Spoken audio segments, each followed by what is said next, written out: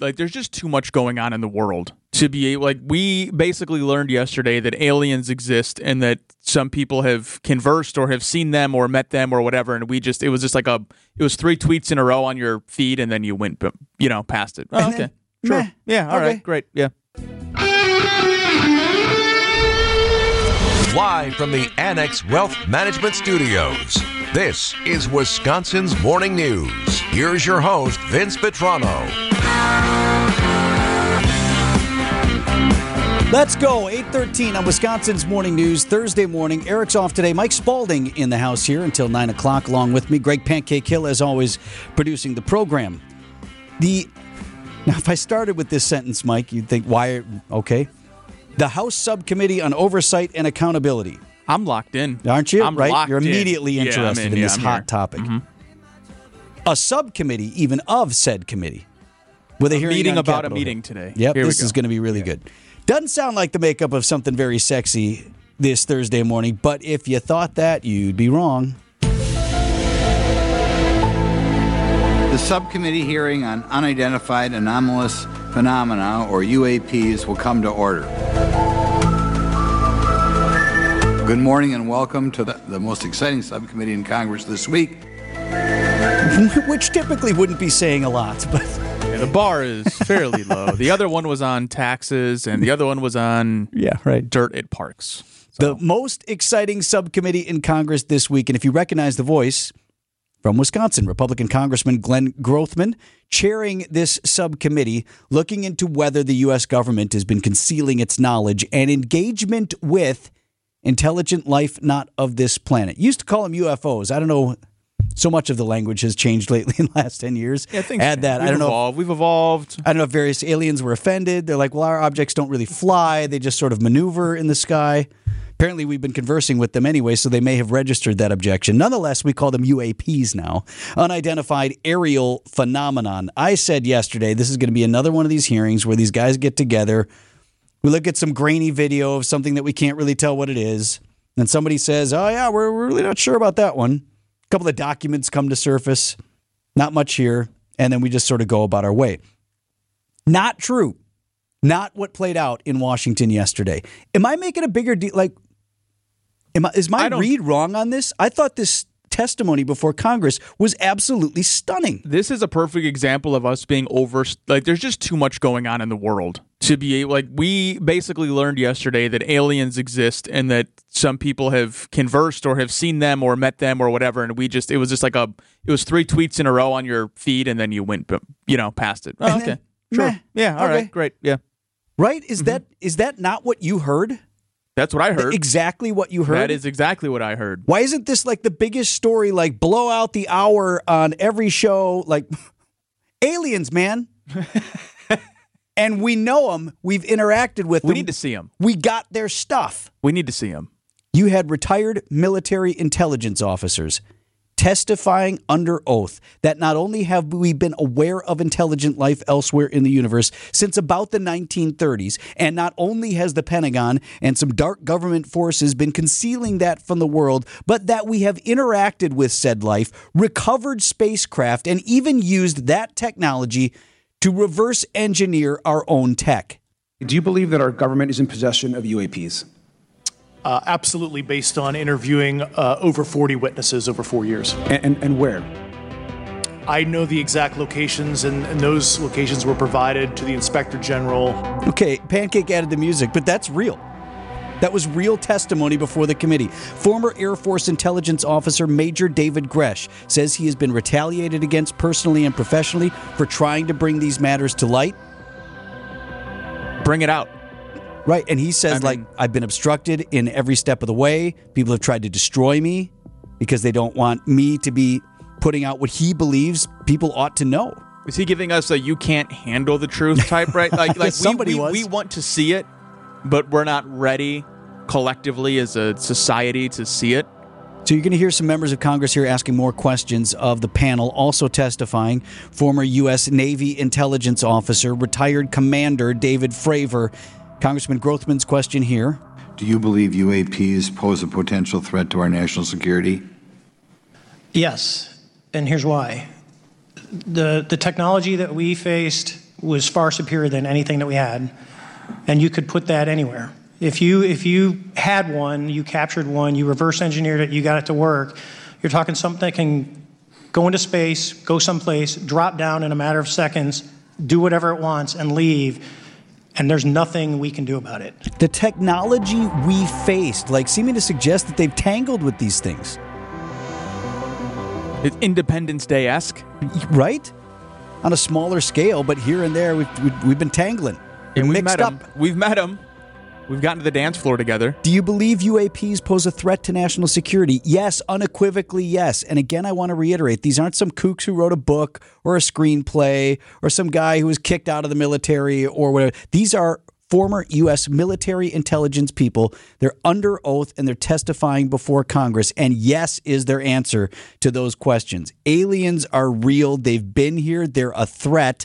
More on that from our Air Force guy, Major Grush. Has any of the activity been aggressive, been hostile in your reports? I know of multiple colleagues of mine that got physically injured. And the activity... And by UAPs or by people within the federal government? Both. What? It's like a spy thriller. Congressman, like we're in the middle of a thriller. Yes. What? Well, like government people hurt you, or like by the he couldn't bring himself to say it. Like by by the aliens? Yes, both. Both. Guys have been hurt. Multiple colleagues physically injured is what he said. Now, for the Pentagon's part, Pentagon has denied those claims of a cover-up. Here's part of the statement from Defense Department spokeswoman Sue Groh. She said investigators have not discovered, quote, any verifiable information to substantiate claims that any programs regarding the possession or reverse engineering of extraterrestrial materials have existed in the past or exist currently. So that's the other level of this, to be honest with you, Mike, in terms of government function here. Not only the information that we're learning, but why aren't we being told about this? This Congressman, this is Tim Burchett, Republican, Tennessee. We need to tell the folks at the Pentagon they work for us. Dadgummit, we don't work for them. Dadgummit. And that's exactly the point. This is an issue of government transparency.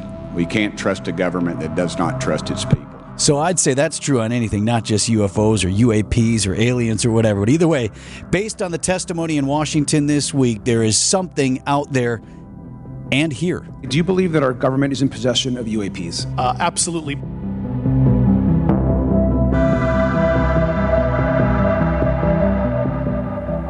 Thanks.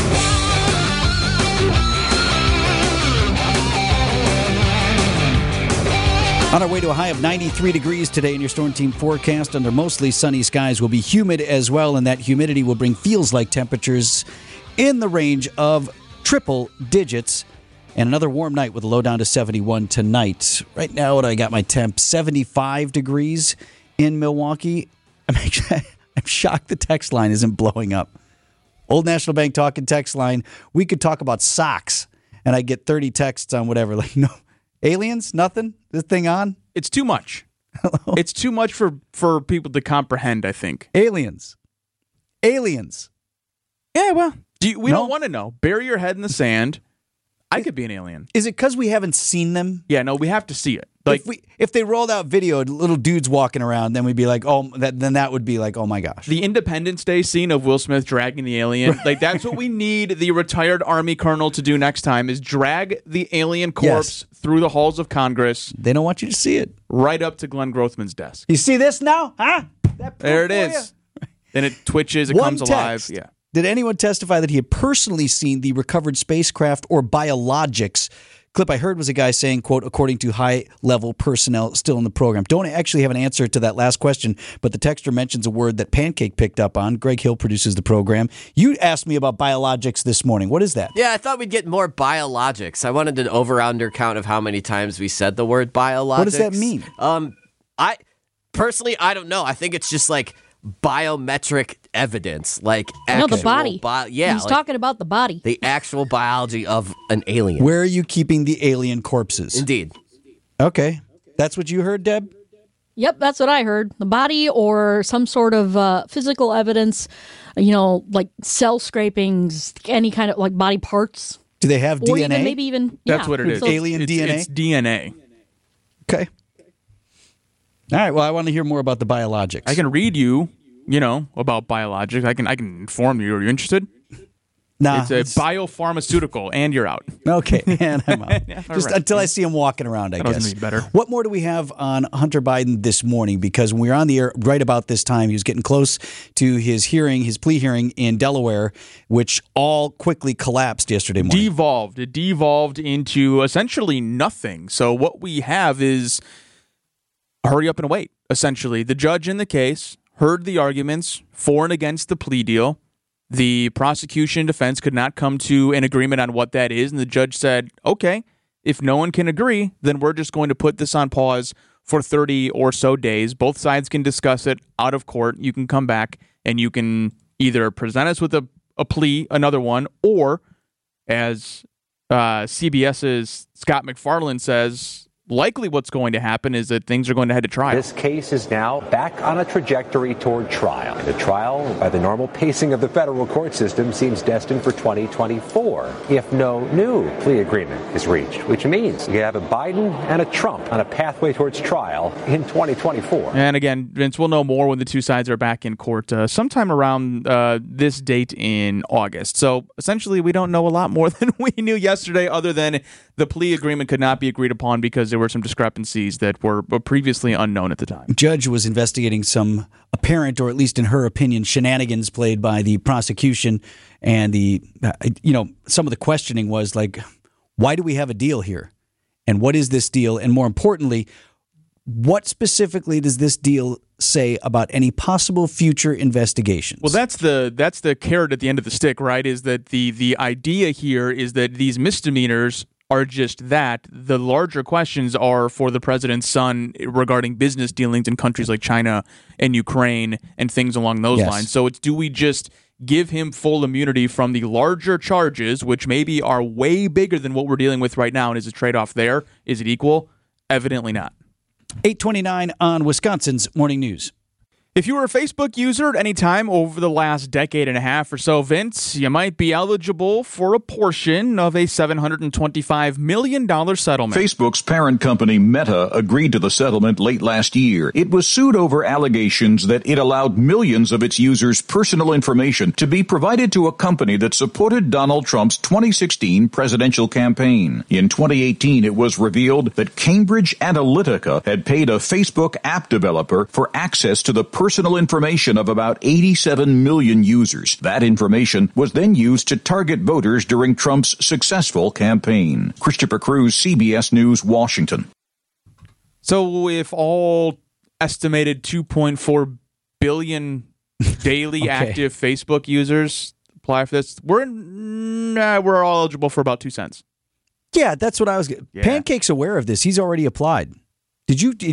I didn't. Yeah, where I did applied you? like months ago. Someone send you something? No, I remember it was in a news story when it happened. You weren't afraid you were going to get scammed or something like that? No, From because Facebook? it would make and like I've signed up for a few class action lawsuits before, gotten like $11 whole, and so it's quite a rush. So I said the Facebook one, this scale, like you said, Mike, what was it, 2 cents? Yeah, about that was Mike's math. That's if everyone does it, though. Right. So I'm banking on not a lot of people do. You guys didn't know until today. You're actually preferring we would not have mentioned it today. Yeah, kind of. I want a little bit more of the cut. Because now I'm going to sign up. Yeah, me too. Oh, Yeah. thanks. I need that $2. There it is. Or whatever that's going to be. You know what, Greg? I like that. You're going to be a new father. Yeah. You're I teaching need it. your child every dollar matters, every cent I matters. will never scoff at a check in my mailbox for $7.17. I will greet it with a smile. I've filled out rebates for $4. Yeah, exactly right. Like the cost of the stamp is like 60 cents now or whatever. Thank you for that beer. For real. Also, though, here's the thing. What did you say it was $725 million?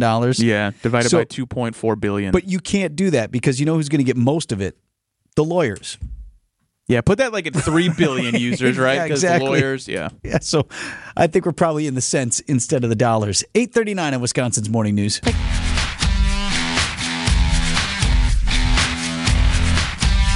.75 degrees on Wisconsin's Morning News, about 17 minutes before 9 o'clock.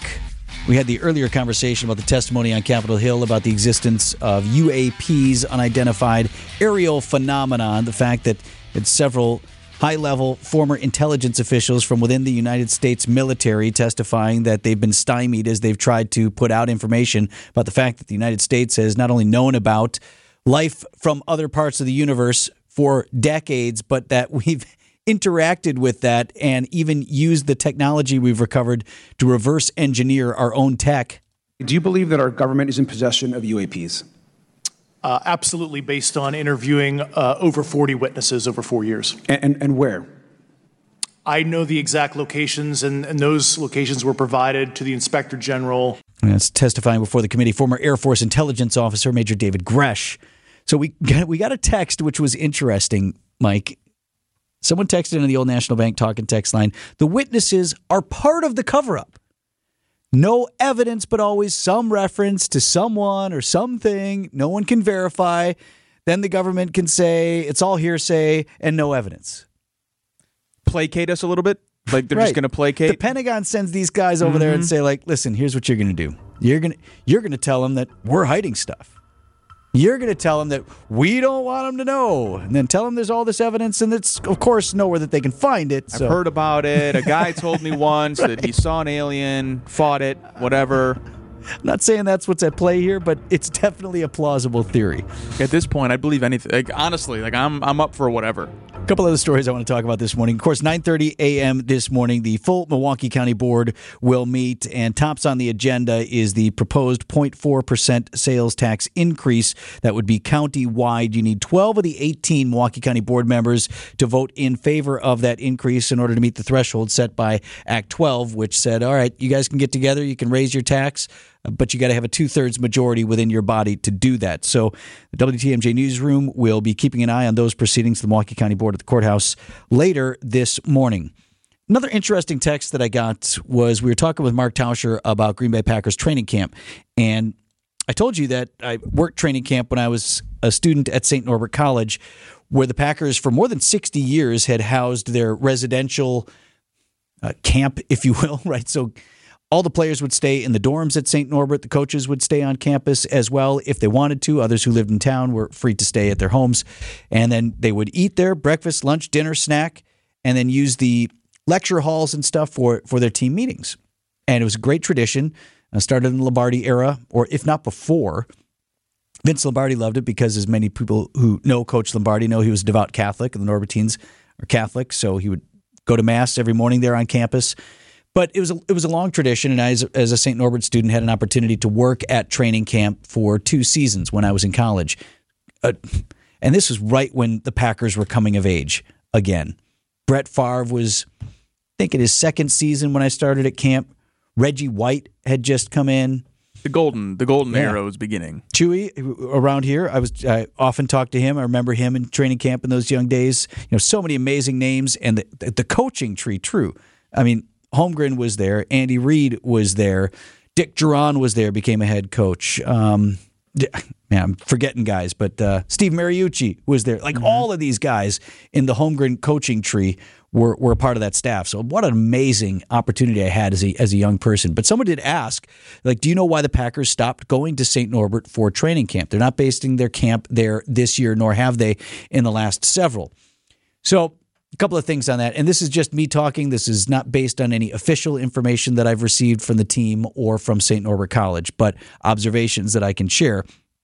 They stopped during COVID. The NFL changed all sorts of protocol during COVID as they tried to get the season off, and so what could have been just a one-off, and they might otherwise have returned to St. Norbert, they just haven't since. My guess is, Mike, that's done.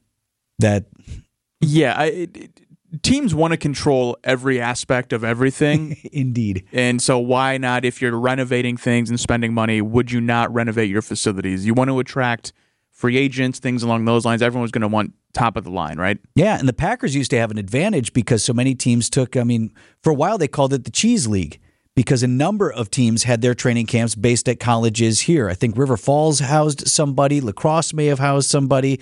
I think Whitewater had somebody. These teams would come here to Wisconsin because they needed these dormitory facilities, and also they needed cafeteria, and they needed these large lecture halls and video projection units and all the things that they might not have had within close proximity at their stadiums with also their practice facilities. To your point, the Green Bay Packers have spent and now are enjoying the fruits of yet another renovation to 1265 Lombardi Avenue, where they have new coaching rooms, new offices, new team breakout rooms. So the receivers are in this room and the quarterbacks are in this room. They're all juiced with the finest technology. No Green Bay Packers player or coach wants or needs for anything. They have a full cafeteria to serve all of the players. And your medical facilities, too. Everything is right there, and they're practicing across the street. So I think the Packers now, both because they no longer have that necessity for some of these outside facilities that St. Norbert for a long time provided, they also, like you said, have an opportunity to sort of control everything, and they can eat when they want to eat and whatever. Not that we weren't fully open to whatever they needed. It's like they were wanting for nothing. Coach Holmgren says he wants this at this time. All right, that's what Coach wants. So an awesome opportunity for me as a young person that sadly is one of those things that sort of just goes away. But pretty cool. But for those who were wondering, no more at St. Norbert. My guess is, again, nothing official here, but my guess is that relationship is not going to come back in that capacity. 8:49 on Wisconsin's Morning News.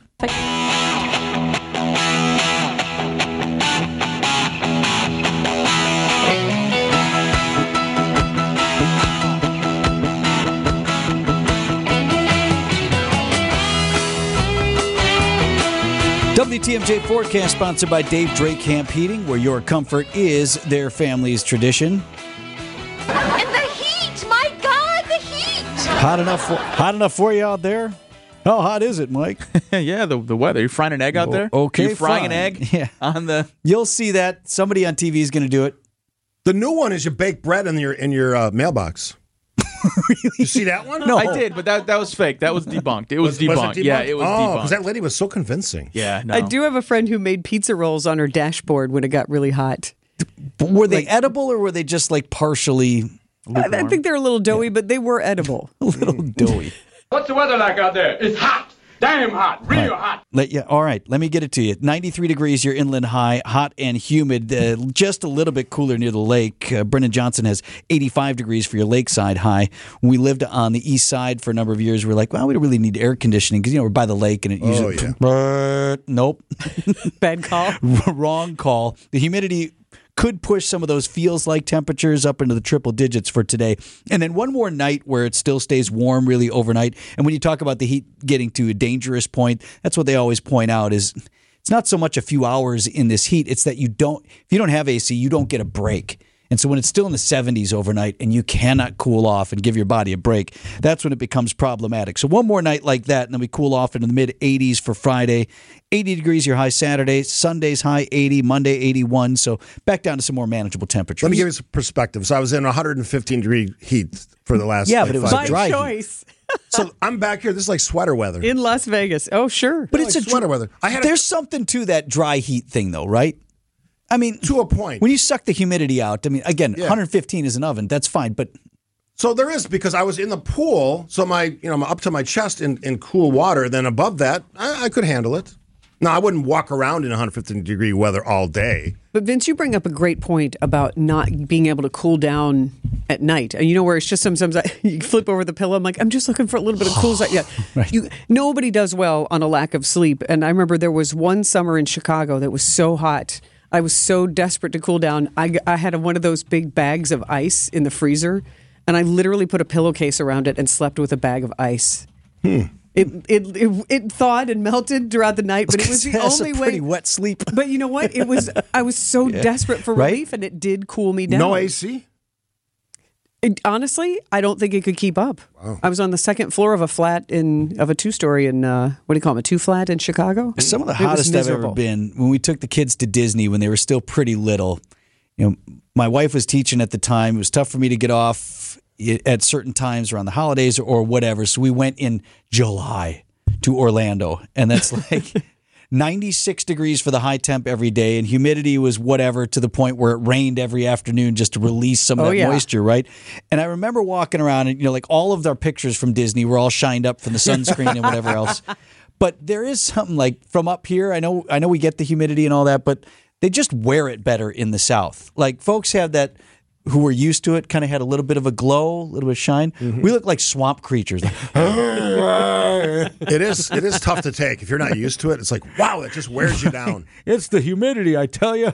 But it really does slow you down. That's, I think, why things do move a little bit slower in the southeast, where I've grown up. But it is no joke. Like, hydrate. Hydrate, hydrate, hydrate. Here's what I was doing in Vegas. Every drink, I had a bottle of water with it.